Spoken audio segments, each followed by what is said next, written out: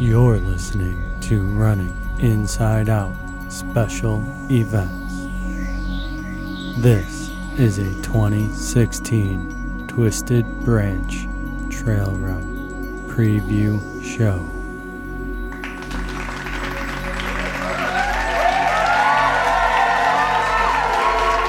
Hello everyone, and thank you for listening to this Running Inside Out podcast special event.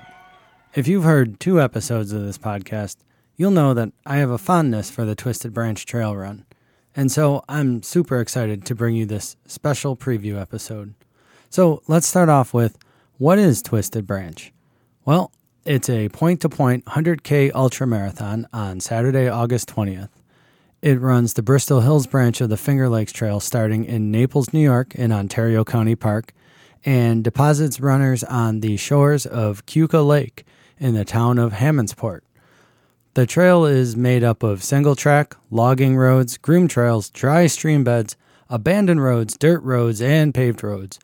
While it starts in one, be certain this ain't a stroll through the park. You will be challenged from start to finish. You will also be rewarded for your efforts with some of the most breathtaking views of the Finger Lakes region. Find more information by going to www.twistedbranchtrailrun.com. That link is also in the episode notes. This episode is sponsored by Bodywork Needed. Runners, relax and take care of yourself in Honeoye Falls with Bodywork Needed. Specializing in sports and pain management, your pain and discomfort will disappear with a deep tissue massage. Just 5 miles from Mendon Ponds Park, Bodywork Needed, a sponsor of the Twisted Branch Trail Run, is ready to help you meet your running goals. Make an appointment and mention this podcast and we'll add an extra 15 minutes to your treatment. As a quick aside, Pam from Bodywork Needed was at the finish line last year of Twisted Branch. She worked on my knee at 10:47 at night. Yeah, she was there until the very end of the race. You can hear why my knee needed so much help if you listen back to episode 12, where I divulge in extreme detail my race experience from last year. I'm confident that it was a lot of her help that had my knee feeling pretty spry the next day, despite what I had done to it. You can check out Bodywork Needed at www.bodyworkneeded, that's KNEADED.com. This episode is also sponsored by Medved.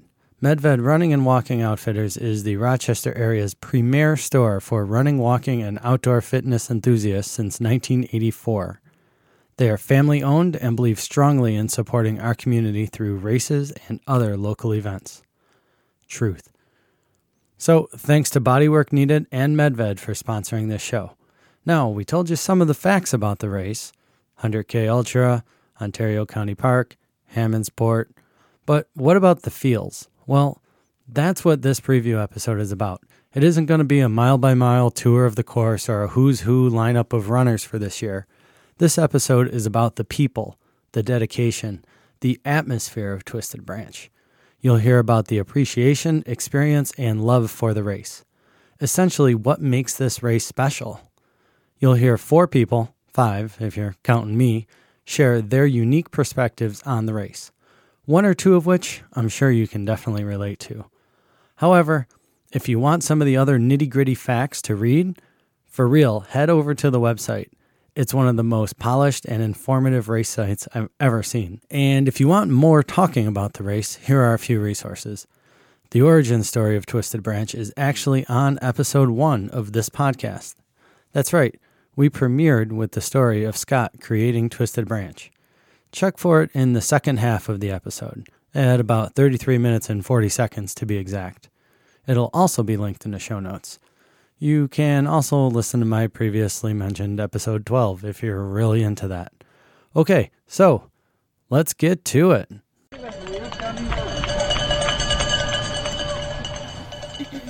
So this is our Twisted Branch preview panel. We're going to have a discussion about Twisted Branch, the race, the volunteering, the running, the logistics, the organizing, the whole shebang, right? Soup to nuts.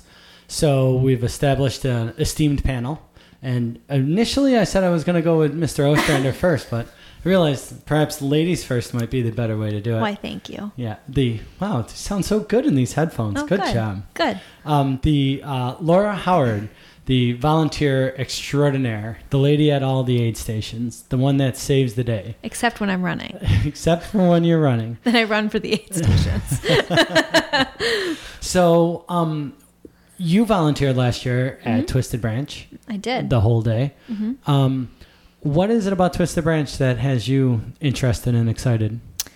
Well, last year I got into the volunteering because I saw just like this amazing race. It was its inaugural year, and there were some really awesome people running it, and I really just wanted to experience it and be part of that. There's something so motivating about watching other people do remarkable things, and you kind of want to do remarkable things, and the race was just remarkable. Yeah, and Italy Valley aid station was pretty remarkable itself. Maybe, Scott, I was at the Turnpike. Oh, you were at Turnpike. Yeah, so there's 2 Italy Valleys. Right. I was at the second one. Italy Turnpike. Because I heard the first one had pasta and Italian food, and people really wanted to eat it, but that's not a good idea during that kind of a race. You know what? In the whole thing, when somebody's like, hey, that aid station was all Italy, I was like, I didn't even realize it. I ate like 4 pieces of watermelon. Well, because I should not eat acidic tomato sauce. Yeah, but there were some people that the people hanging out got to have the pasta, right? I mean, what better to go watch a race and have a bowl of pasta, right? Right. Hang out. All right. So, the aid station volunteer extraordinaire. This year you're going to be crewing and or supporting in some other role. In some way. Right? Yeah. But you're still going to be there. I will be there. Yeah. Crewing or pacing, or maybe I'll call Scott the night before and say, what do you need? I'm free all day. I'm free all day. Okay. So then we have Mike Maynadisi. Can I get your name right once in my life? Good. All right. Thank you. Awesome. I tried last podcast and I think I got it right, but I said it faster this time. Okay. So you ran the Glenbrook aid station last year, correct? I was in the Glenbrook aid station last year. Yep. I had a lot of fun doing that. Yep. And so now you've transitioned. Instead of standing around giving out beer to runners. Yes. You're going to actually be the runner this year. That's right. It's my. I am excited about it. It's my goal race for the year. I knew last year that I was not going to be ready for it, but I wanted to be part of it, and I was, and thoroughly enjoyable experience. Have utmost respect for it, and now that I'm doing preview runs to acquaint myself with the areas that I am not yet acquainted with, that respect is supported and reinforced. So it's putting the right amount of fear into me right now, so that I can get my head set correctly for this. I think I'm going to succeed. My goal is to finish it. I think I'm going to do it, but I have no illusions. It's going to be a glorious day. Yeah. So what got you interested in being there in the first place? What was it about Twisted Branch where you said, you know what, I'm going to spend my day working out there? As last year or this year? Yeah, last year. Last year? No, it looked like I just wanted to be part of something like that. This, trail running and being out in the woods like that, and that section there. I just wanted to be part of it, and I'm very glad I was. That seems to be the sort of the theme. I wanted to. This was a thing. I need to be part of it in some capacity. Well, there's something magical about it. I don't know how else to put it. There was just something so alluring about it. It was like, wow, this is really cool. Yep.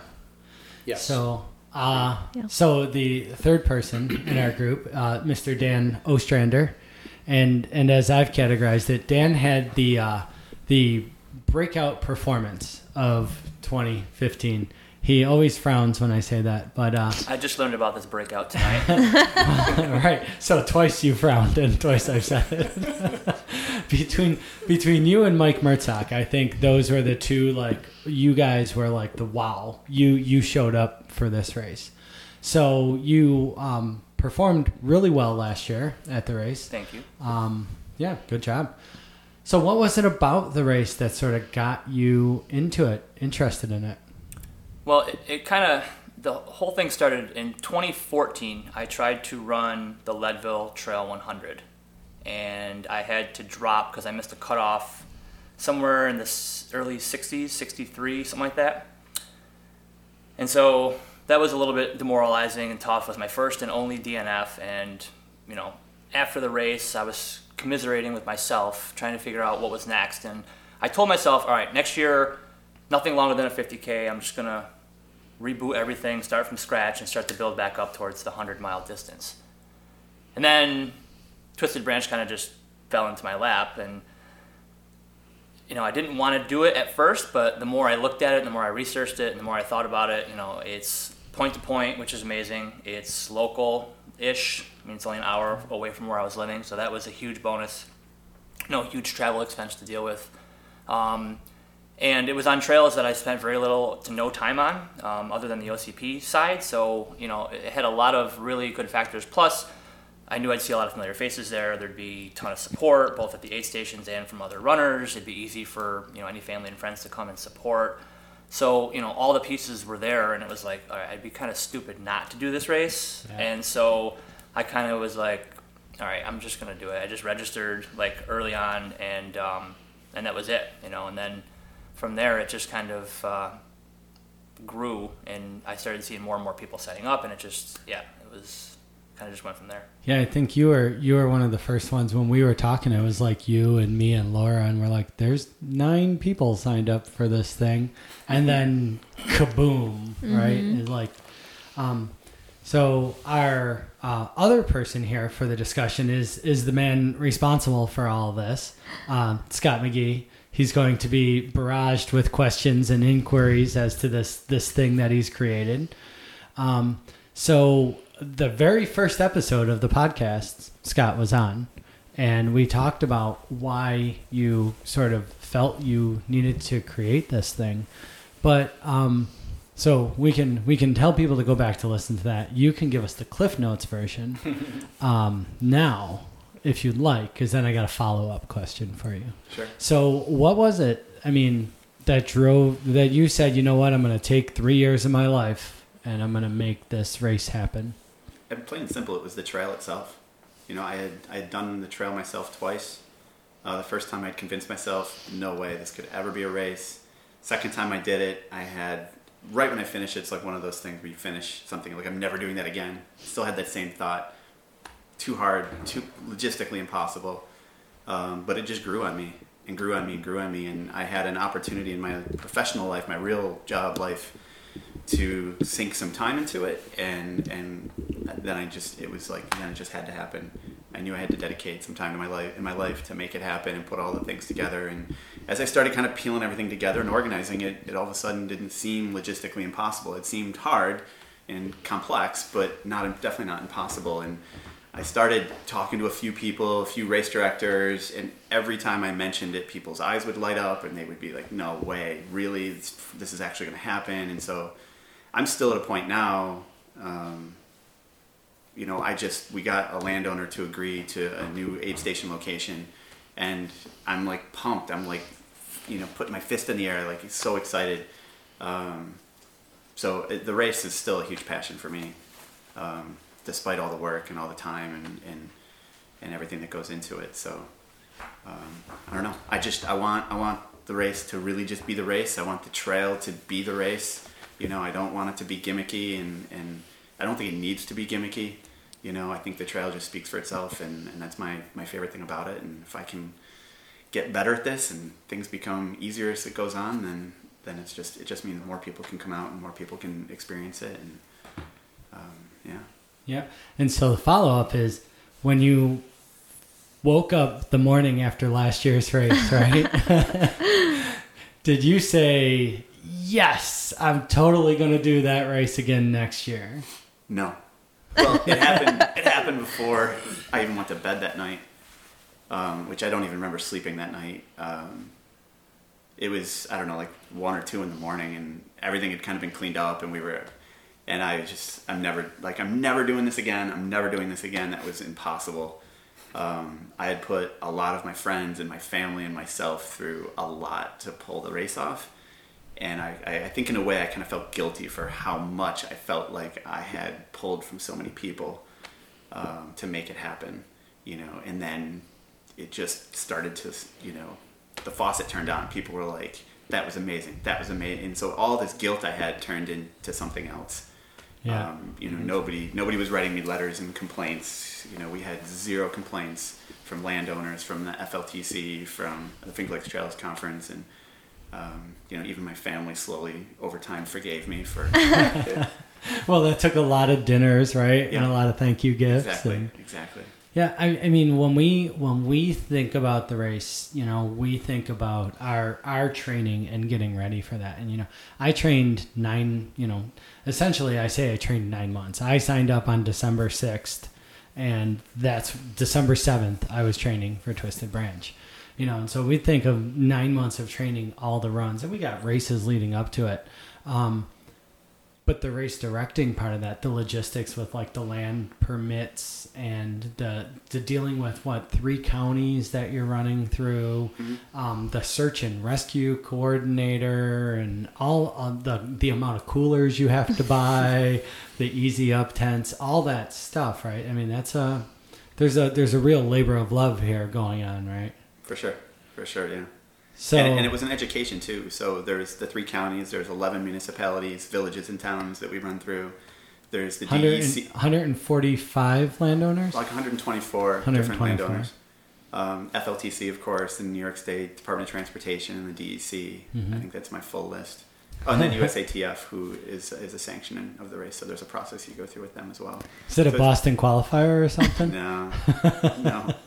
But I think that right there is, from my perspective as a volunteer, you were so detail oriented, and your emails were clear and really helped me feel prepared to be able to help everybody on the course and feel like able to do that. But what you said, you clearly have this amazing support group, and the passion that you have made everybody else want to be part of it. And I think that's why everybody bought in and then continues to, because it's clearly so meaningful to you.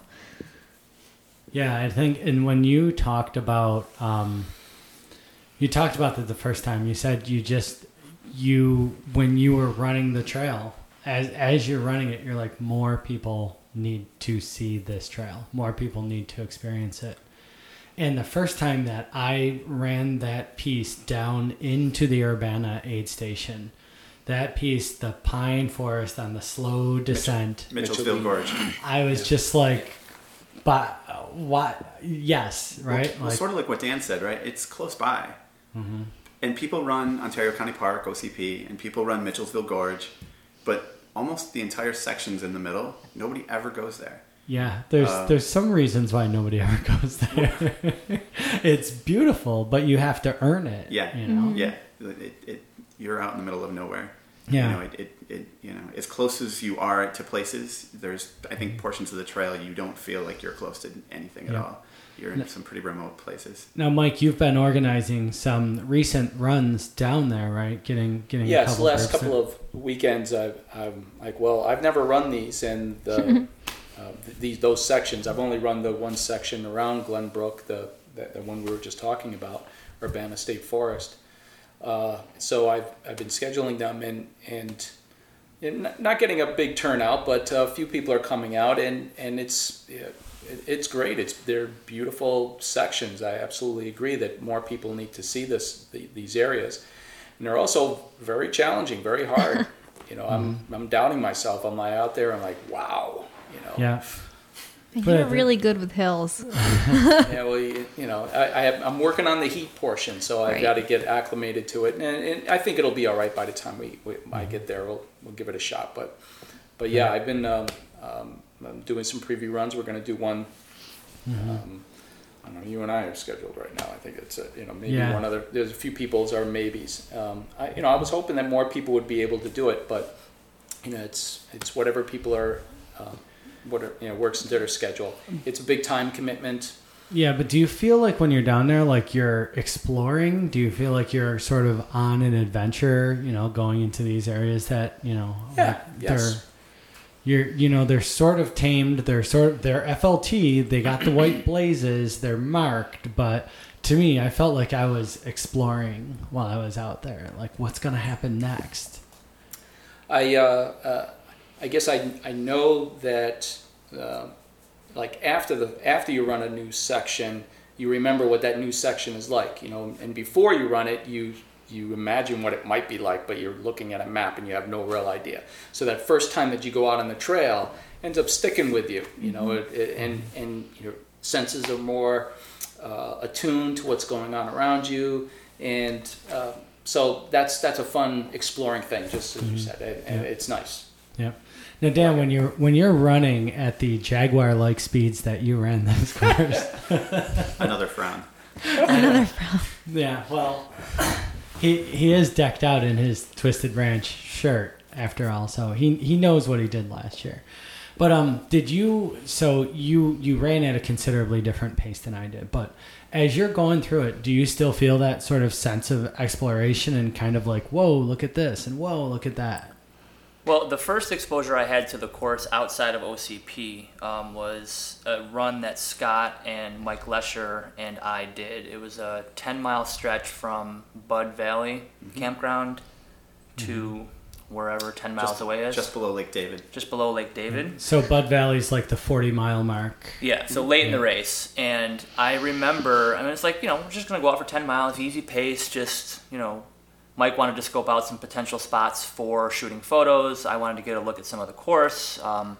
And so we got out there, and I just remember barreling down the descent to the road where it ended, right below the climb up to the lake. And I was just like, this race is going to be super hard. Like, we ran 14s that day, I think, and it was not for a lack of trying. Like, there was it was a moderate effort, and I was like, this is mile 40 to 50, and I just ran a 10-mile stretch fresh, and it was hard. Yeah. I was like, holy cow. And I think that was the first time I really thought, like, this is going to be a grand undertaking. It's not just going to be like, well, I'm just going to go get some time on feet and bang out this 100K. It was that was the first kind of eye opener. I was like, holy cow, like this is serious. And after this preview run, this was the beginning of me changing the original cutoff hours from 16 to 18. We had a conversation in the gosh. car on the way home or on the way back to wherever. Yeah. And I was like, what's the cutoff for this? And you said it, and I was like, We started doing the math, and I'm like, you might be right. And I had set the cutoff, well before without even thinking about it. And yeah, because we're talking about Dano running it fast, but you said your first time running it was 13 hours. yeah, but it wasn't the full 60 Yeah, You did the do plus BHT. miles. You didn't I do just did Mount the Washington, BHT. right? Exactly. Yeah. Exactly. Yeah. And so I Totally remember, different animal. And when it was all said and done, the original cutoff, 16 hours, I would have been like an hour and 10 minutes ahead of that. Yeah, I would have been at Urbana. So that, I was like, wow, that's really aggressive. Like, It holy would cow. have given And us like a high 20s finishing rate. yeah. Well, So, As far as Dan, can you percentage-wise. remind me what you finished in? 14:51. That's incredible. Yeah. But that makes more sense. I needed more context. I couldn't recall. Dan finished just as the sun was going down. I did not have Wow. to use my headlamp a second time. Yeah. The switchbacks coming down to the road at the finish were pretty dark. I probably could have used it, but there was enough light that I could make my way. I was offered a headlamp at Urbana, at what's the last the one. last aid station? Yeah. And Town I of was Urbana. like, I kind of looked at my watch and I did the math, and I was like, it's only like 4.5 miles, 5 miles. I'm like, I should be okay. Yeah. It was close. It was Yeah. really close. Anyone behind me without a headlamp would have been up the creek. But I think it's 4.5 from Urbana, and I was just looking at this the other day, and so those 4.5 miles were on average a 2-hour. it was hard. That's That's the incredible. average time. It was like 150 something was the average. Wow. Yeah, it That's was crazy. not. I remember. Mike's face. I remember. So I got into Urbana, and I hadn't been thinking about cutoffs the whole time, and I was like, so they got into Urbana, and my wife had the kids there and everything. She's like, so how long do you think it's going to take you to finish? And I was like, this section should be 90 to 120 minutes. And she goes, well, we're at, and I'm like, oh, I'm at 15:30, 90 to 120 minutes. I better make this happen. I hadn't thought of cutoffs until that very minute. Which is probably a good thing. Yeah. Yeah. And I finished at 17:43. I finished with 17 minutes to spare. So, I mean, that piece, there's something to that piece. But the piece before that makes you think you're floating on air. That run is so just beautiful. The Mitchellsville Gorge coming down into Mitchellsville Urbana, and then you Gorge. come out into the vineyard. And Yep. Yeah, I So- wish Oh, I gotta get down there. There was like a moon coming up. There were hot air balloons in the sky that night. It was just the perfect summer evening. Yeah, I wish I had felt better at that point. I was pretty shredded at that point, and I was like, man, I would love to feel good and just like hammer down these hills and just really go after it. But I was not in a position to do that at that point. So I would like to go back and run that again and actually enjoy it and look Yeah. around and do it with a smile on my face. But Yeah, my two times enjoying it were during the previews because I couldn't run it at the end, but yeah, it was. I thought we had caught the sunset. Like I was so delirious at that point. We come out of the woods and I'm like, Dave, look at that sunset. It's huge, big glow over the ridge, and it's not going down; it's going up. And Dave's like, that's the moon. Were you with Dave Justice? Yeah, and I was like, oh yeah, the moon. That's right, because it's nighttime. Delirious. You had a great time. Delirious. So, all right. So we've talked sort of about our experience, and we're sort of in the middle. So now, as I like to do, is unchronologically. Let's talk about how the preparations. How did you get ready for this thing? Scott, you get to go last because we know how you got ready for this thing, right? Lots of sleep, lots of easy nights, lots of rest, good phone calls. But the race day preparations, and the reason I bring this up is because the new thing this year, Scott, in his negotiation and tactful ways, we will be graced with free camping this year. So we will be able to camp at Ontario County Park free. Very cool. Just because you're a super cool runner. And you're associated, Scott McGee. You just be like, I know Scott, and they'll be like, there's your spot right over there. I'm sure that's not the actual registration process, but so we're gonna have that, right? But in those logistics, the day before a race, you're doing a lot of packing. You're getting ready for a local race for us, but we still have to travel. We're not. I don't know if any of you came down the morning of, or if you all came down the night before, like me. So I camped. I got a camping spot, and it turns out I had a bunch of filthy drifters stay at my camping spot with me because trail runners. I know that group. Yeah, trail runners don't know how to make reservations. So everybody ended up at my spot, which was really cool because then Kendra had a spot next to us, and Scotty Jacobs had a spot next to us. So, and then there were some non-runners on the other side, like, you guys going to bed already? You're so well behaved. They didn't expect it when they looked at you. We look like a bunch of ruffians. And then at 9:00 we shut down camp, and they were like so happy. They're like, "Wow, you going to bed already? Good." But so yeah, we went down the night before and camped and hung out. I mean, Ontario County Park is perfect with the bathrooms and the showers, and on top the nice breeze, cool vistas and everything. So Laura, what was your volunteer preparations like? Yeah, it was really interesting. It was my first time really leading an aid station as much as I've participated in aid stations before. I spoke with the Trails Rock board and asked them if we could kind of be like the unofficial Trails Rock aid station, and they were really cool about it and gave us all this Trails Rock stuff that we could hang everywhere. Because I don't think anybody on the board could be there, or did anybody? They were running or out of town? Yes. So and they're, I think half the board was running the race. Right. So that was really interesting. And so able to get the banners. I just kind of put an announcement out. Anybody that wants to participate, got the people. We all wore Trails Rock stuff, but I was down at OCP for Sunrise. And ironically, it's the first time that I met Jason Vidmar, and because I had to go up and get all the stuff at the top, and it was really interesting because I'm kind of looking at all the stuff he has, and I'm looking at my car, and I'm like, I did not think about this very well. So he, in his true MacGyver sense, really did magic and fit it all in my car. Thank goodness I didn't have a passenger. Everybody else drove themselves. So it worked out really well. So then I met up with everybody that was joining me at the aid station, and we set everything up and went to town.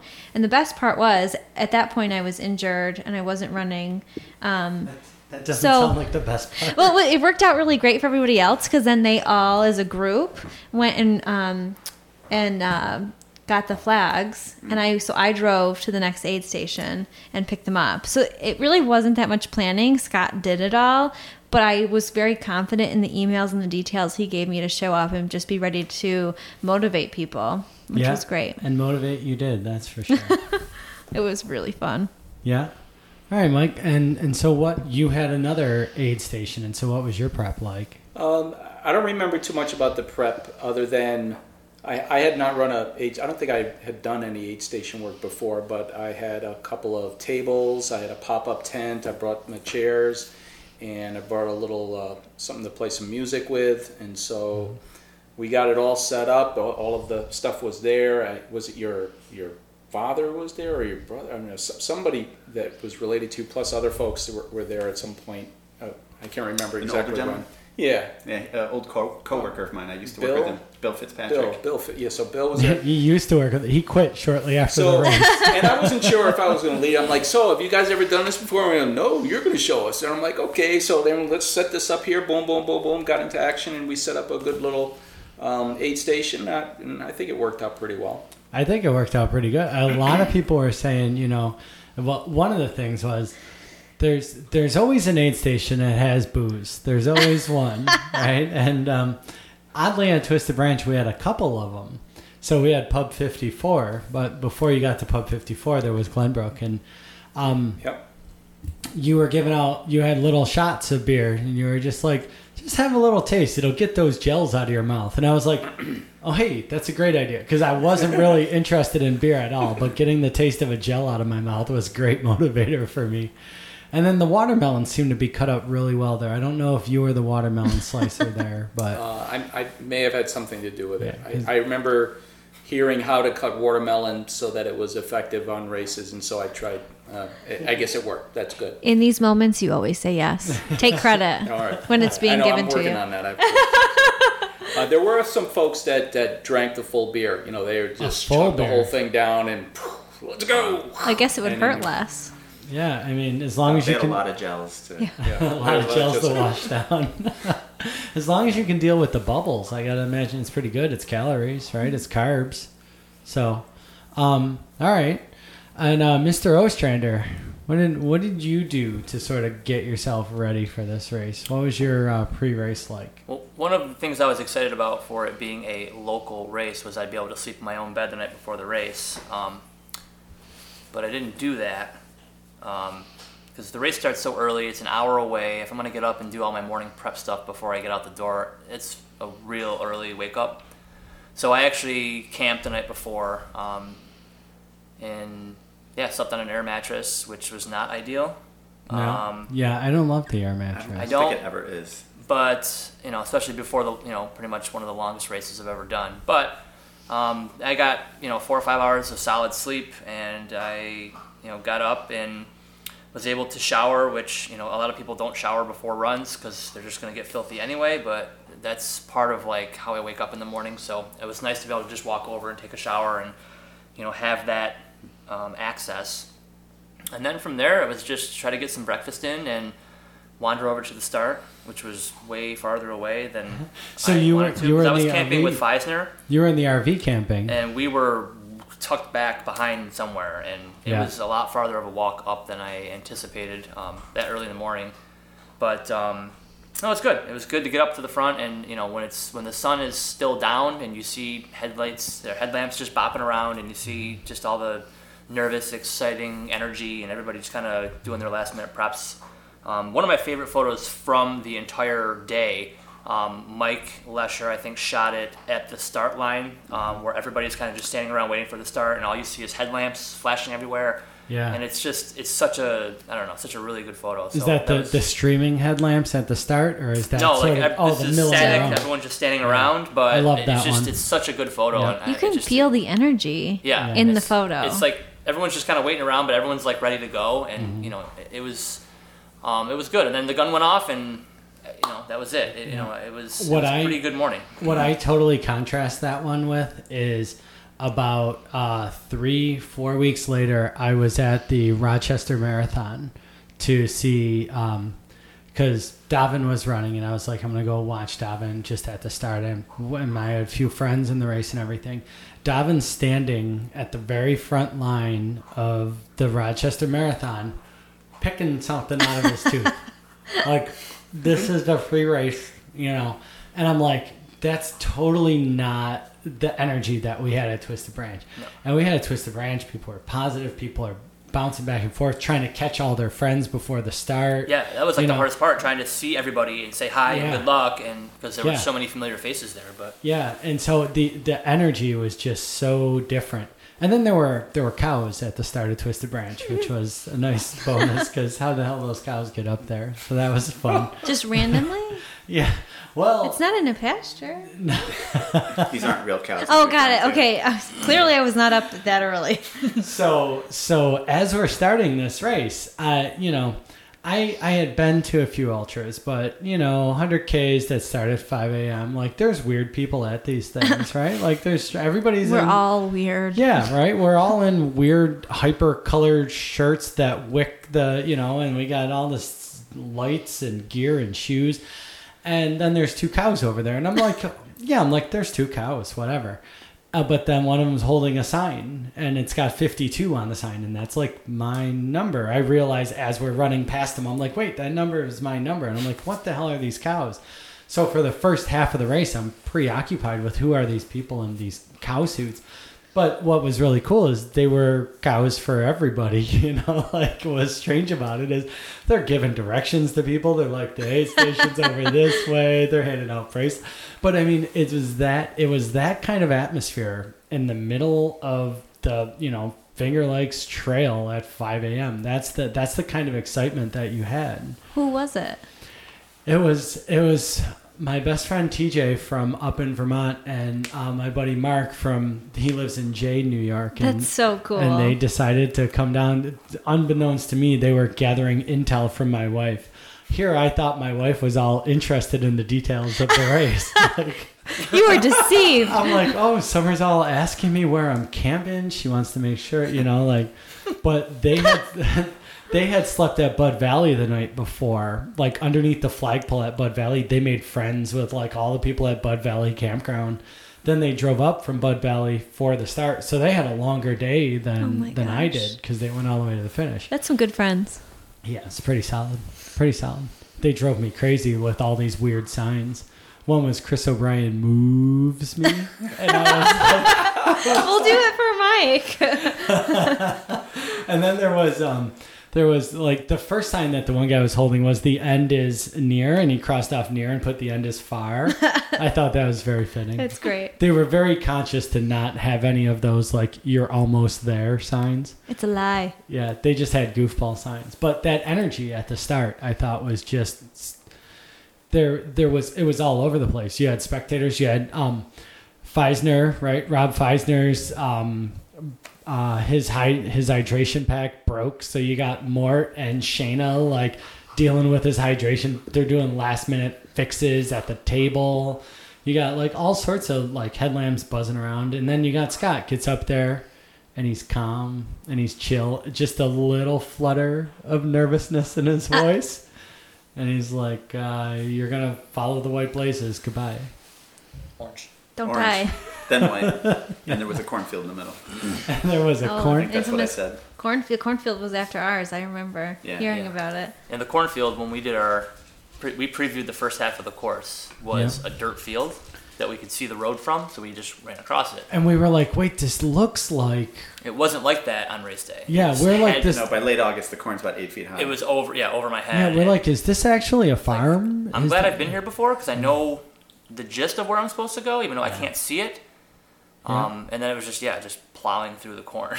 Yeah, the corn was... So that's a thing, right? So I guess we could talk about that. If anybody's going to sign up for the race with the pure expectation of running through the cornfield, go ahead and break it to them, Scott. Yeah, the landowner and FLTC and we all talked, and we tried to come up with some alternatives. And so in the end, the farmer didn't really love us trampling through his late August corn, even though, I mean, he didn't really care. He wasn't that mad. But so we actually, the last couple weekends, have been rerouting the trail to the corner of the cornfield. We're there now.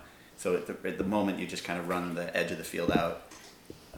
But we're going to continue to try to work as much as we can on That's a good improvement. Keep it in the hedgerow. But instead of going through the cornfield, basically most people were walking through it. I mean, it was almost impossible to run. Yeah, I couldn't run. Now we have this really nice single track rolling hill through some really nice section of woods. You come out in a little meadow right before the cornfield now, and It's awesome. it makes it safer to pop out on the road. It makes it's going to save me a ton of time. It took us hours to mark that cornfield because every stalk shoulder width apart on left and right was There marked. were markings in the cornfield? Oh, there were. There were a a ton. billion You didn't because see they all them? ended up in my car. I didn't see one of them at any point. I must have. There weren't just markings. There were every corn stalk. They were tied to the top. There's a video. Yeah, they I'll show were you the tied- video. You must have exited the cornfield a completely different way. Yeah, you went off course, Mr. I was running 14. along. I was running along because you run kind of on the side of the corn for a while, For the and beginning. then when you get to the end of that, I just barreled straight through. I don't know. Yeah, remember. we'll have to check your Strava on that one. The data doesn't lie, But but that it was does. just it, though, is that when the way the trail, that you're describing comes out, the first time I ran the trail by myself, I got lost right there. And I actually got lost on the second section too, and I had a map in my pocket. It was just not a very intuitive way to exit into the corn. Yeah. So- Even with the corn there, I was happy that I had been there before, though. So I was like, Yeah, okay, that- I know where the trail is when I get to the other side. I know what it looks like. I know it's a downhill, kind of off to the Yeah. left. So I know where I'm going. But yeah, it was a little. Especially that section because you're in like the woods between two fields and two Yeah. properties and everything. But I think in the end, everybody will be happy. I mean, I think it's a better place to be running now. yeah, to be running, but The that was a landowner's novelty. happy. But Yeah. I definitely got some comments and some emails and about the corn. Like, we knew you mentioned the corn, but I don't think any of us know what corn looks like in late August until you're trying to navigate your way through it. Yeah. So now let's bounce back. What was your preparations the morning before the race? What did you do, sort of like Scott? the night before, or the day before? Yeah, like how did you get, like we all kind of put our jammies on and read a book and went to sleep. What did you do? I think I would say that every day for the 5 days leading up to the race, pretty much every hour of my day was scheduled with something to do. It was a totally insane week for me to try to get course marked, get all the last pieces in place, volunteer communication, paperwork, instructions, just a million details that had to happen. So yeah, it was a blur. Did you? But how many? Because I'm not going to say did you. How many flags were on the course? I wouldn't have. I mean, I'd probably say about 1,000 flags were put in, but then there were also some orange mud. One of our sponsors had given us some reflective arrow markers, and there were a couple hundred of those out there. And then there were flagging tape because there were so many sections along roads where, or even just in certain sections of the trail, that a marker in the ground isn't enough. Mm-hmm. You need something at eye level in the distance, sort of fluttering around. And so, yeah. So I made the rookie mistake of marking almost the entire course myself. I had some help from the Feisner family one day. Mm-hmm. They did some of the Italy Valley section, and then I had one of the FLT guys that maintains the trail said he would mark a couple miles coming out of Urbana or coming into the Urbana aid station. But yeah, I spent the week, like all of my spare time, I was like out there marking and then coming back to my house or doing whatever I needed to do in the in between. So you sort of ran the race before Yeah, the but race. not all at once. There's something Yeah. to be said about that. Yeah, But yeah, I learned about doing it all at once last year. yeah. Yeah, I did it Completely in different. I did it in two halves, and I felt kind of confident doing it in two halves. So yeah, but this year there will be. I've been on the record, I think, on this before. I like leaving the trail alone as much as I can. Like, if you're in the woods and it's a single track trail and I doesn't need a marker, I'm not going to put a marker. There are the orange swatches on the trees, but I am going to make sure, where I focus are the trails that cross, the ATV roads that might cross, any road sections. Like, I'm going to make sure nobody gets turned around. So from that perspective, though, I am going to be using way more reflective markers, similar to my 16-hour to 18-hour cutoff change, we also learned how hard this course was. Everybody was slower. You know, the winner was almost 2 hours behind where he thought he would come in. And the finishing rate was very low, I think, as opposed to what people expected. And so what that translates to is a lot more dark running than people expected. And that includes me. And so from a marking perspective, not enough reflective markers out on the course. So that will be something that you're going to see a big difference this year. And so I've got 2,500 flags now, and I've got reflective tape, and so it'll be a different course from that perspective. So when those tricky turns come, there'll be assurance markers that you can't miss. So, and I won't be marking the course all by myself. Good. That'll be a different thing. Yay, you deserve at least an hour of sleep. So speaking of that, little bit more night running. Last year we left our headlamps at Urbana. Yeah. Well, we dropped our headlamps at Aid Station 1. Yep. We picked them up at Urbana. And I heard that there was a lot of talk of moving them up at least one aid station, maybe to 54. Yeah, so I think that what we're talking about now is we'll actually have you hang on to your headlamps until aid station 2. It makes aid station 1 pretty crazy because it's pretty much just a quick stop. Most people are trying to fly through there anyways.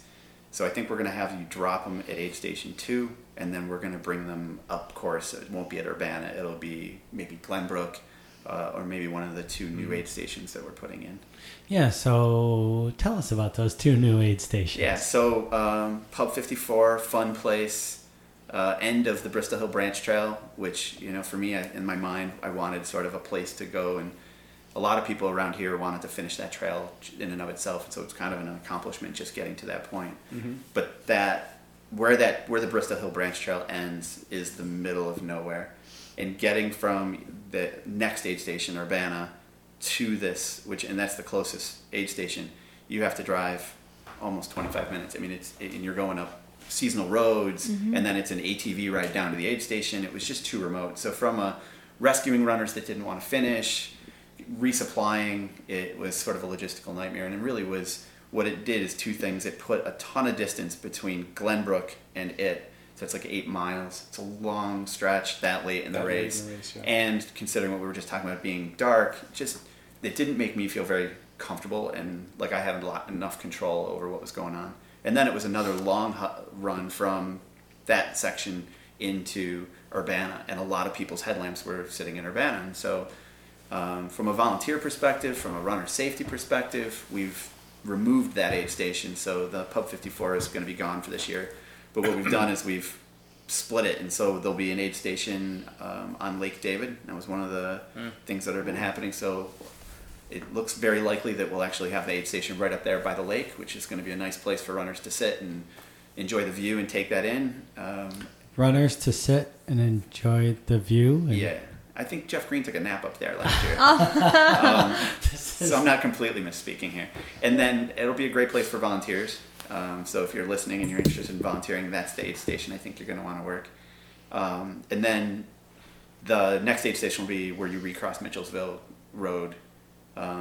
Busy road, but again, now you're talking, instead of an 8 mile, 6 mile stretch between aid stations late in the race, it'll be a 4 mile and a 4.5 mile. That's good. And so just more checkpoints, more, is everybody okay? Where is everybody?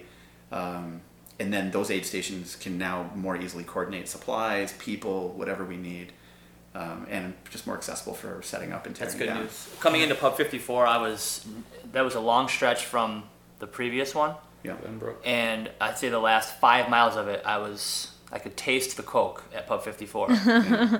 They didn't have Coke at Pub 54 when Oh. I got there, Yeah. and I was so bummed about that. Probably more bummed than I should have been, but that was what was getting me there in the first place. But the fact that it's not so far and it's not so remote, I mean, that will probably help stuff like that not happening this year, which is awesome. So that's also where Mertzak caught up with me. Yeah. He came barreling out of the woods like a bull in a china shop, and I was leaving the aid station as he was coming in. He came flying out, and yeah, those are like my 2 memories: no Coke and Mertzak of that aid station. So One of those memories is good. yeah. Well, I went into, I chronicled my adventures when Jeff Green made me let him interview me on the podcast.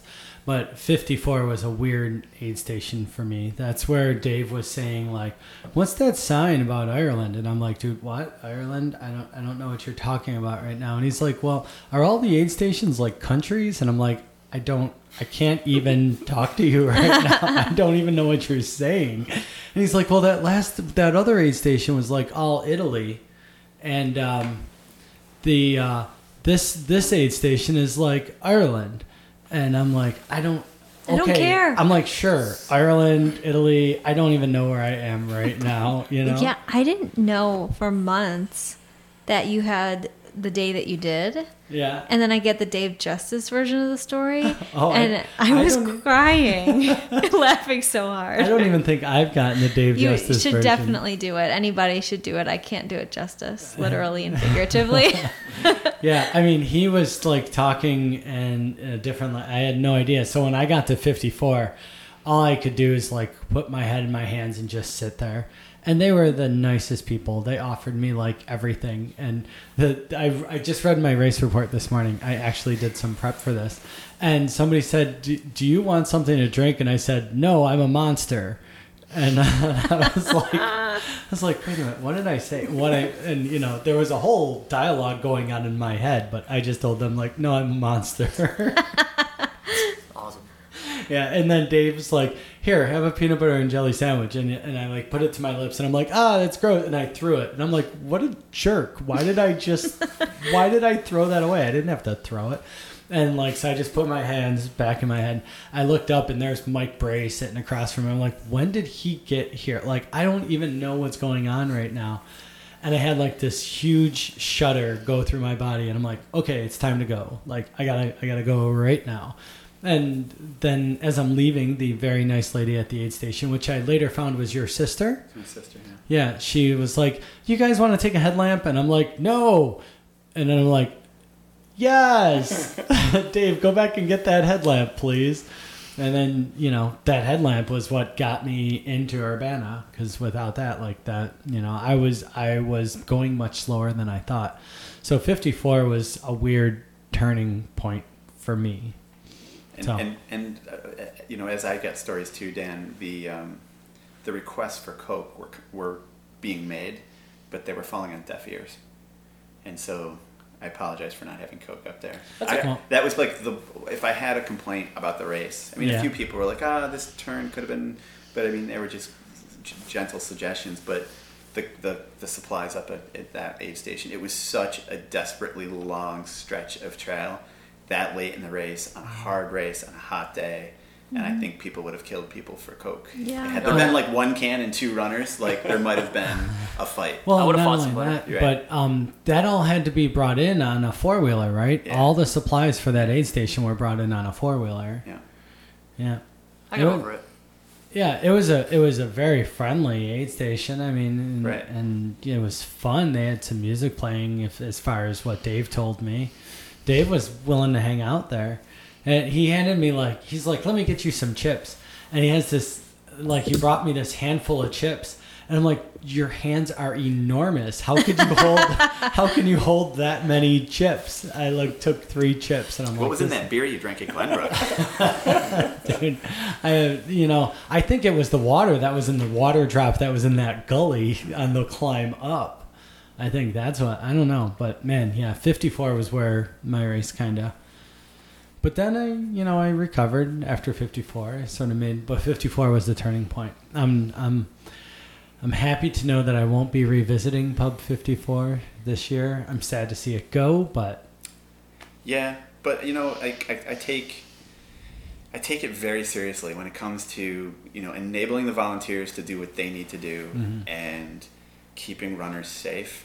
Those two things are just paramount to this thing happening next year and the year after that and the year after that.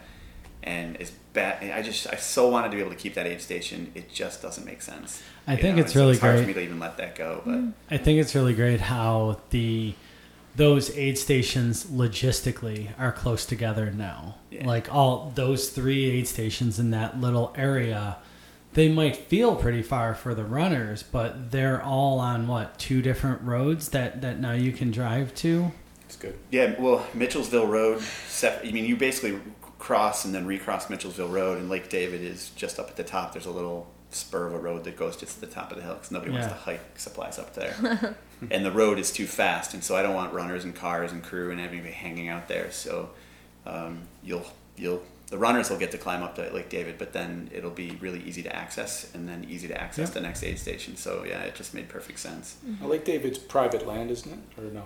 Up on top it is. The Finger Lakes. So a house. I mean, that's that pond or whatever. Right? There's a house over there, beautiful. Yep. And so what we're talking now is exactly where we're putting the aid station. Whether we're going to put it right at the top of the hill, or over by that house. Okay. So instead of running to the right of the pond, because Lake David is really just a big pond, I think we're going to have you run left to just closer to the road, easier for the volunteers. So you might pick up 0.1 more mile in the race. Oh, cool. So it's longer. So it's longer. It's a little bit longer. The cornfield added 0.18, I think. Wow. Uh-huh. But there's another section that is being rerouted for landowner issues, and so we'll end up losing some there. Yeah, Okay. Brink Hill. Yeah. So it should net out to probably be a lot more than I'm going to advertise on the website. So you'll get your 100Ks worth for sure. You'll get your 100K. It's always ish. Yeah, it's always ish. And this is the thing, right? I mean, the Finger Lakes Trails, they rely on private landowners, and they look for permanent easements. So one of the things that they're working on right now around Lake David is a permanent easement. And so the current climb, or the climb that Dan, you did last year, and Chris, right? That'll eventually go away. They've got a permanent easement that's coming into play just, I guess that would be south of there. So instead of hitting the road and going right and then up the hill, you'll go left and you'll take a different route up the hill. But that's such a good hill. I know. You love your hills. It's a straight hill. It's very I like straightforward. that hill. So right now the landowners are very friendly, and they're giving me the option if you want to go the old route, if you want to go the new route. So for this year, you're going to climb your hill. Good. Climb your hill. It's a good climb. It is. And then you have the lake it's late. right there when you get to the top. It's It's 50 very nice. plus miles. That's 50 miles in. Yeah. That's a tough good one. description for the race. It's a good climb. It is a good climb. From what It's an I've even tougher heard, I descent, clearly though. haven't done It's it. all downhill, and I think the descents are what really Yeah. wreck people on the day. Yeah, that's the thing. It's a net downhill, which you may enjoy, but I'm learning that I need to take that net downhill a little bit easier. I was telling Scott today that those first 3 miles down to aid station 1, I may just do some hiking instead of even running it. I think the Feisner plan was pretty solid last year. So he built through the day, like he started really conservative. Well, Feisner's hydration pack didn't work. Oh, that's right. So he was the last person across the start line. And he didn't, I mean, I had a bandit start. well, He was the last person across the finish line, or across the starting line. well. So then you we knew don't- about the bandit? Okay. We don't count those people, though. Unless it was you. But Feisner was the last registered runner. We're not doing this for bandits here. But he passed me at mile 24 after taking a wrong turn. But, he basically threw and from mile 24 to the finish, he put 3.5 hours on me. Wow. So, Okay. I mean, now that's not to say that he wouldn't have did that anyway, but he even said when we were at 24, he's like, I actually feel kind of fresh right now. I feel like I'm really just getting started. Cool. And then he was out of that aid station and gone, and Oh my goodness. yeah, he put more than 3 hours on me in 40 miles, which I mean most people can do that, but that's the cool thing about the course and the day and the length of it is that it's anybody's game, and everybody's going to have so many ups and downs that you really can't anticipate all those things that can go wrong, and how it's going to impact the field. yeah. And so the interesting thing I found about being at an aid station all day is you get to see the different conditions of the runners as they come through. Right. So, the idea of the Coke, right, being a high demand at 54, do you see trends, Mike, or do you see trends of what the people early on, do they just blast through, they get a splash of water, and then the people later at the end, are they sitting down and having a buffet, or do you see certain things going at certain times of the day? What's your sort of experience? You were later in the day, Yeah, correct? it was 46 Okay. change or whatever at Glenbrook, and sure, I would say that that's true. But while you're asking that question, I have a question for Dan, because I think it was you who came when you came into that station, the Glenbrook.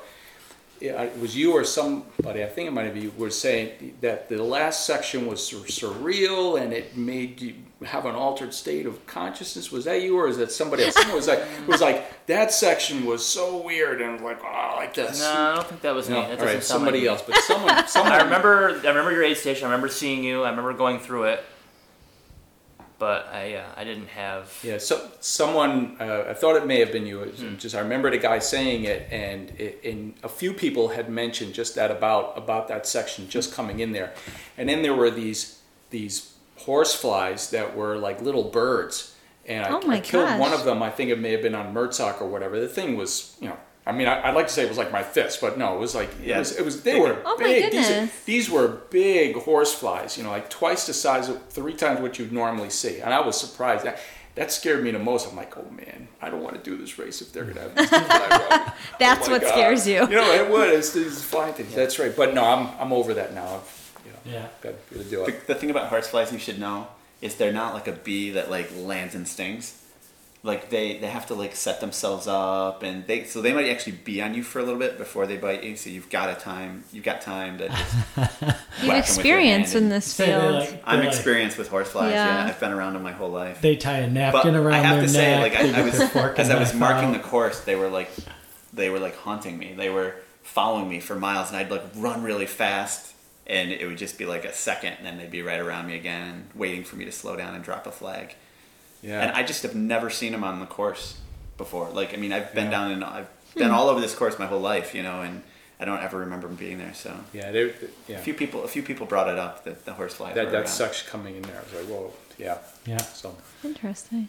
It's not that surreal of a section. I mean, it's a pretty straightforward. It's actually one of the nicer sections. I can't remember it at all. I have no idea what it looks like. I can't remember.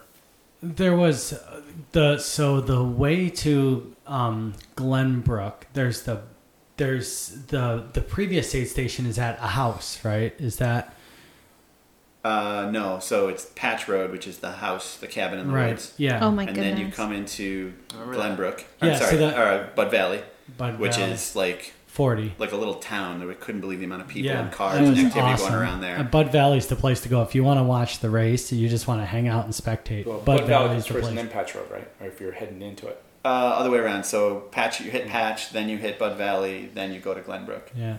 Patch was interesting because I Patch drove. was after, so it's Italy Turnpike, Oh, then it's Patch. Yes, got it. Then Bud Valley. Yes, that's Yep. right, of course. But I went to pick up people that were, picking up all the flags, and I didn't really know what to expect. I lost GPS because it's in the middle of nowhere, and I'm like driving down the TV road, and the trees are just getting like more engulfing my car. Oh, you more. drove into the Patch Road aid station. I drove into it, Yes. not knowing. It was fine, but then all the runners got in the car, and they're just like, "How are we gonna get out of here?" I'm like, "Don't worry, I got this." Yeah. It wasn't, and then there's all these people playing beer pong and having a blast, and it must have been really fun for the runners to come into that energy.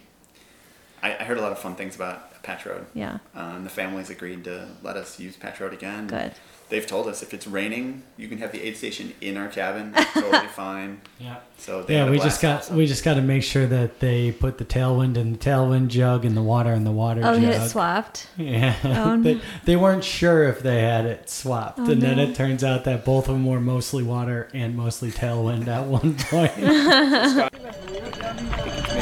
Patch Road itself is a public road or private? It's a public road, but as Laura was It's really saying, more of an it ATV starts road. off like this, and it ends up into a road that you can't even do a K turn on. No, Okay. It is totally. literally- I was it's a one-lane stuck. dirt road that has ruts for where the tires are. Okay. I had to go very slow Yeah. so that I didn't damage the bottom of my car or even just the outside of the car in general. So I mean, that maybe was I'll late look at an August too. alternative. Okay. There's if you go to the next road access, which I believe is Browns Williams Road, you could throw a gallon of water over the railing there, and you're only maybe less than a mile from Patch Okay. Road. Okay. Yep. So, Next up, I guess, we've talked about the beginning and the middle, and let's talk about the end, right? I mean, Scott's got a little bit of a party at the end. He's got a big old bonfire. He's got some good food. He's got body work needed there, giving some rub downs. Nice. He had some nice, awesome ceramic mugs. And then he had a wooden kind of finish gate that you got to run under. Yeah. And he had Eric Egan at the finish line. When I came through, it was Eric Egan. Scott's probably given his voice a rest or something after 17 hours of yelling. So when I finished, which was much later than I anticipated, as we're coming down the Triad Trail, so first it's finding the Triad Trail, right? You're running down the road and you're like, where's this new trail? Let me find this thing. Because when we had done the preview runs, the Triad Trail wasn't finished. Yeah. I think Mike had seen it like 2 weeks before. Mike Mertzak had seen it like 1 week before the race. Yeah, it was finally finished and ready to run on. And so come out of the woods and you're running down the road looking for this dumb trail. And you're like, if I miss this trail and I have to come back up this 18% grade road, I'm going to choke somebody. So I am not missing this turn. And then you get onto the trail and it's about, give or take, 17 million switchbacks to get down to the bottom. And you're like, I think that's an accurate number. yeah, it's about 17 million or so, right? And they're all like loose rubble on the outer edges, and you just want to be done. And you're like, is this the last switchback? Is this? And when you get to the top of that hill before you descend, I'm pretty sure you can hear the road. Yeah, you can. So you're like, okay, that's the road I got to cross to get to the finish. I'm close. Yeah. This is going to be But then nice. you just keep and going then back it's just and forth. like never-ending switchback. And they're Like not tight. MC You like Escher's- run across the hill, turn around, come all the way across the hill. It's Yeah. totally MC You Escher. own it. It's like MC Escher designed the trail, and you're just running, and you're like, I'm not getting any closer to the road, but I'm still running, and I don't know what's happening. Yeah, and just before that, there is that really beautiful part where you come up on top of Mount Washington and you come out of like the upsy downsy ridge out onto the farm field, and you're standing like right next to the moon. Like it was right there. You're standing next to the moon, and you're like, "Whoa, a moon!" You were still delusional, but yes. You mean the moon or the sun? The moon. By that point, I had realized it was a moon. Oh, okay. Because there was a dog barking at the moon, so that kind of clued me in. But it was dark and a huge moon. But then you're now okay. I want to be done, and you go down this MC Escher Triad Trail, and I felt like it was a little evil because I felt like we kept running past the finish line, and then running back, and then running past the finish line, and then running back. I could hear it. I could hear the road. Yep. I didn't think I was ever going to get there. And then all of a sudden, you hear someone yelling, like, runner up, like, to Yeah. help you, like, run through that ditch Yeah. death trap right at Yep. the very, very, very, very, very end before you cross the road. Yeah. And it was like, oh my God. And then, And then all of a you're sudden right you're on the back. road, and then you just have this quick little downhill, and it's like, so it's seemingly never going to end. And then you blink, and you're, like, sitting on a picnic table, like, And and you're you're done. done. And you're like, holy Wow. cow. You're like, wow. So I it finished. hits you quick. Yep. But at one point, it does feel like you're never going to get there. And then you That do. last mile. And then you do. Yeah. And it was really, the fire was nice, warm. I think I said thank you to Scott at the end. I told myself the whole time, I'm just going to say thank you to him. I'm not going to tell him anything about the race. I'm just going to say thank you. But I may have swore. I'm not sure. I don't know. He still talks to me today, so. Could have been that bad. I heard a lot of things at the finish line from a lot of people. I bet that was interesting. It was. It really was. You know, I was just so happy. There was nobody that really got lost. No real injuries. And at that point, I was so exhausted. That was the only thing I cared about, was just making sure that everything today just finishes happy. And that was the only thing I could keep my focus on by the end of the day. Yeah, But the it fire was- was really nice. We finished. If you got to finish in the daytime, I bet the lake was really nice on that nice warm day. Yeah, it's a little murky there. I mean, but you know, if you've been through what you've been through, you don't care. The lake water feels amazing. So, Yeah. and so we also have. So not only can you camp at OCP, Ontario County Park, but you can now also camp behind the fire hall this year. Wow, So if you want that's to cool. camp Friday night before you pick up the shuttle to go up to the starting line, Oh, cool. you can leave your stuff in your car and then camp out again Saturday night after the race. So You got a crew member that you camp up with at OCP. They can ferry your Yeah. stuff down to Hammondsport and set up your camp for you. You got some nice crew. Yeah, that's what I won't handle for you. But. There's a shuttle this year, or there was a cost for the bus or Yeah, so something, there's which a- I think I signed up for, but I don't know any details. I forgot. Yeah, so we have a shuttle that takes you from Hammondsport up to the starting line. It's like an hour bus ride. I say you got to leave before 4. The So bus then- leaves at 3, so that you have an hour Wow. to be at the park and just make sure Yeah. you can do what you need to do at the park. Right. That's At smart. the starting line, and it gives us a little bit of wiggle room with the bus in case I don't know what happens to the bus. Right. Nothing's happening to the bus. Nothing. But just to nothing have- ever just to have happens to some- buses. We had a lot of people that Built wanted in to time. stay near the finish line. We had a lot of people that wanted to stay at the starting line. So the shuttle Yeah. allows people to do both.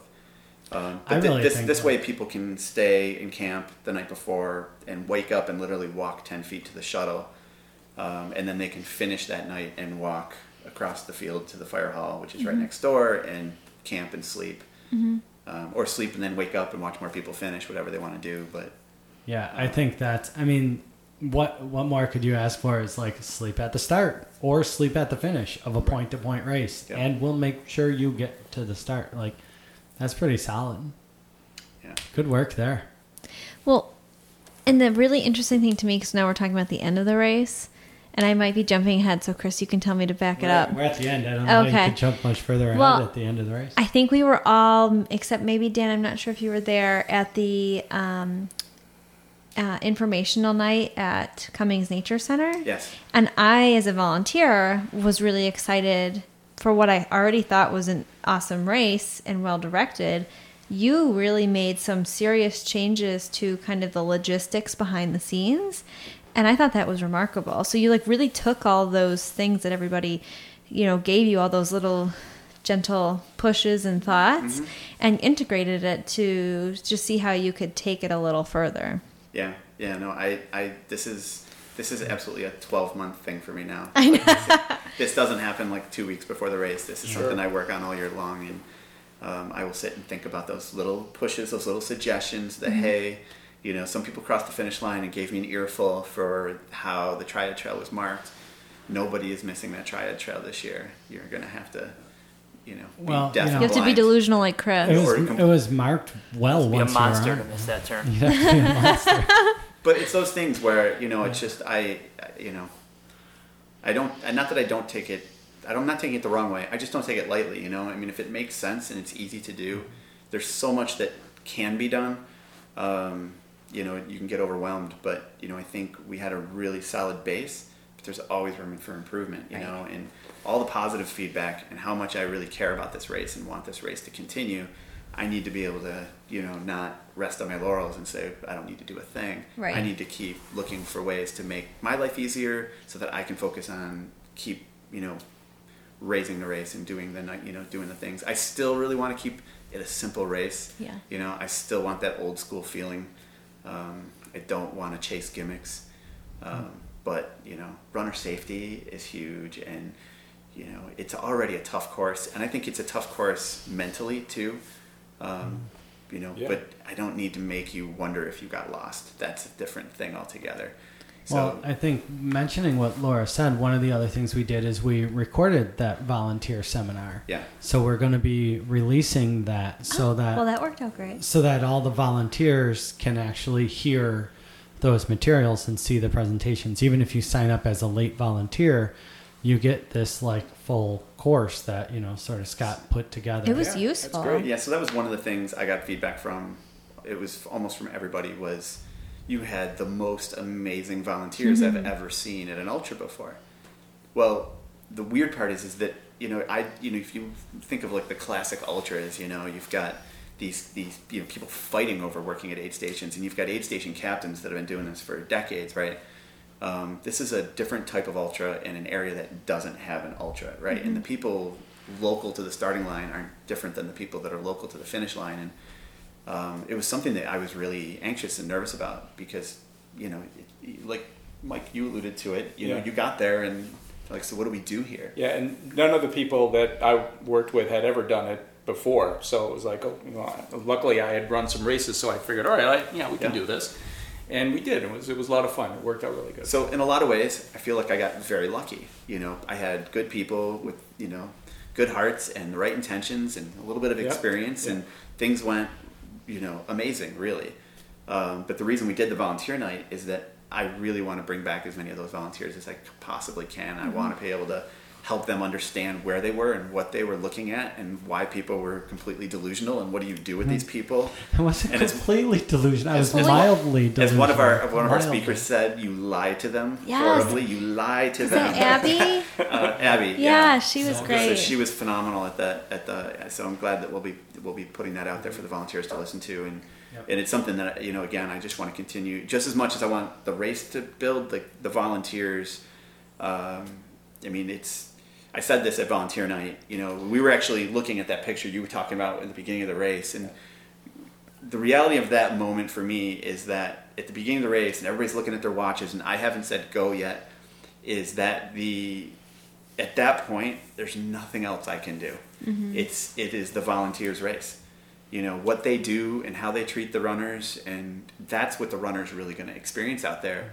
And so I think so much of the positive feedback that ends up coming out of the race has 90% of what Laura and Mike and everybody on all those crews did all over the place to make the runners have such a great day. So And I wanted to make one more quick note of that is you have a medical director this year, right? Oh I had one last year. So Yeah. Dr. Askvig will be back, Yeah. and he's one of the speakers that we've recorded. Mm-hmm. But it's more of that runner safety stuff and making sure everybody Mm-hmm. feels good and having somebody for the volunteers to go to and all that. I think, Yeah. Yeah, I think that's key that you did that, to have that seminar to be able to show it. I mean, one way to look at it, you got really lucky that first time through. A lot of things went your way, and no one got hurt, no one got lost. If you have this race each year on that place, someone is going to get hurt, somene's going to get lost. And it's going to happen. right. So prepare for Absolutely. I mean, Yeah. so absolutely got to prepare and for and it. we go. That's why we have the safety board meetings with the DEC and the emergency centers and the police and the sheriff and the state police. Yeah. And I mean, it's all this. What do we do if? And you can come up with a million scenarios. Yep. And so we don't dwell into those details, but we make sure that everybody's prepared. If you were to call 911 on anywhere in the course, the 911 centers have the FLT maps and the access points. They have the same maps that the volunteers have. You guys could be looking at the same map, talking to each other about where a runner is. And Yep. I mean, is all these things that we can do to prepare for those events. You don't have cell service through a lot of that Right. course. I mean, I was running it last weekend, and we couldn't get Right. service through most of where we were. Yeah. All right. So lightning round. We're going to finish up. We're going to go around. What are you most excited about for this year? So Laura, what are you most excited about for Twisted Branch this year? I'm excited to hear the stories. There's so many good stories out of a race like that. I want to hear, like tonight, talking about it. I want to hear about it on the other end. Yeah. Cool. We'll try to bring all the stories. Okay, good. Scott, what are you most excited about? I'm looking forward to enjoying it more. Yeah. Delegate.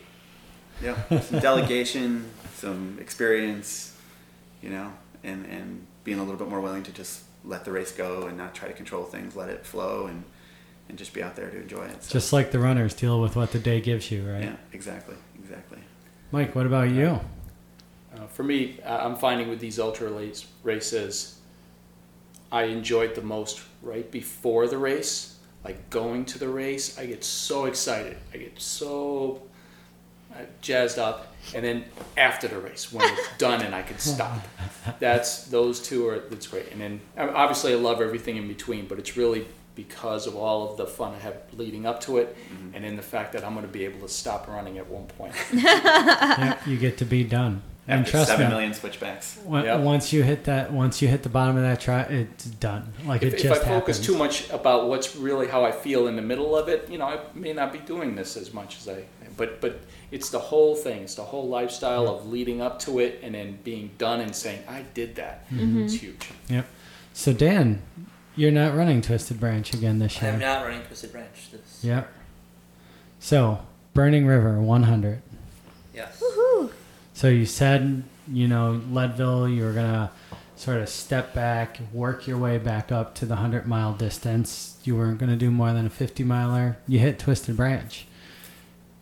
What part did running well at Twisted Branch play in your taking on Burning River? Well, Twisted Branch was a much tougher effort than I thought it was going to be.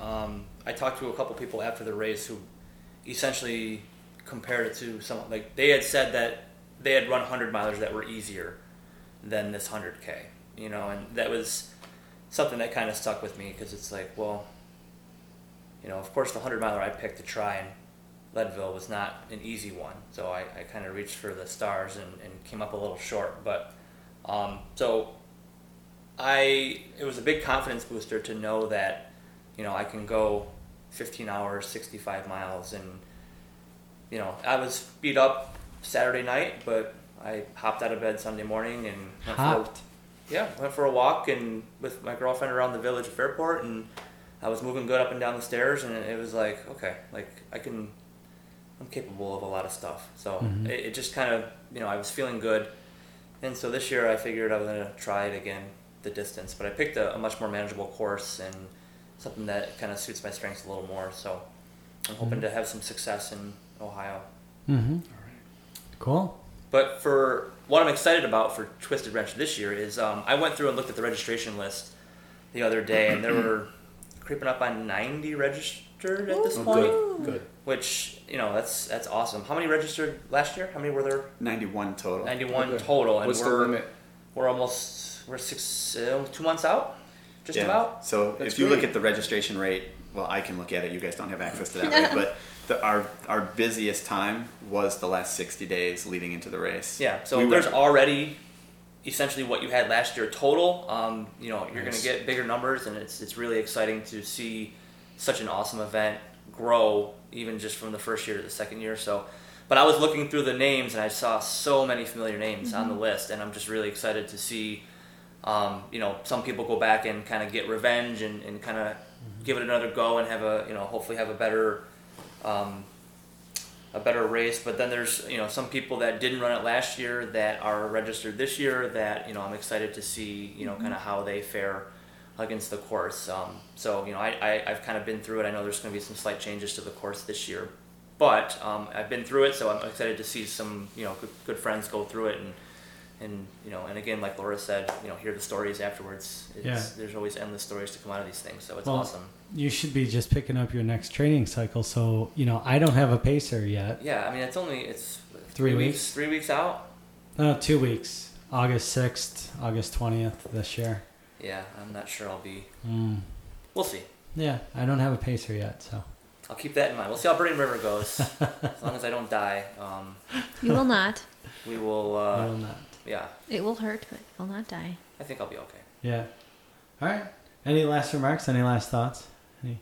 Go sign up. Go get yourself twisted.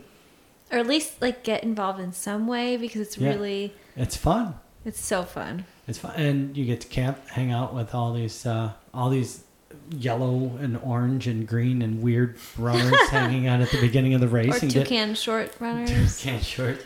Get yourself in a cool picture. Wear a cow suit. You know, you could volunteer. You could drive into the woods with flags. You can Sit down in Italy Valley and have pasta. Yeah, take a nap by the lake. Yeah. You know, there's all manner of things you can do. All right, Scott, anything else? No? Thanks for putting this together, Chris. Thank you. You're the one that put this together. This is your good. deal. All right, thanks. All right. Bye. Thanks, Chris. See ya. This has been a presentation of Running Inside Out Special Events. For more events, visit the website at runninginsideoutpodcast.com. Get out and run.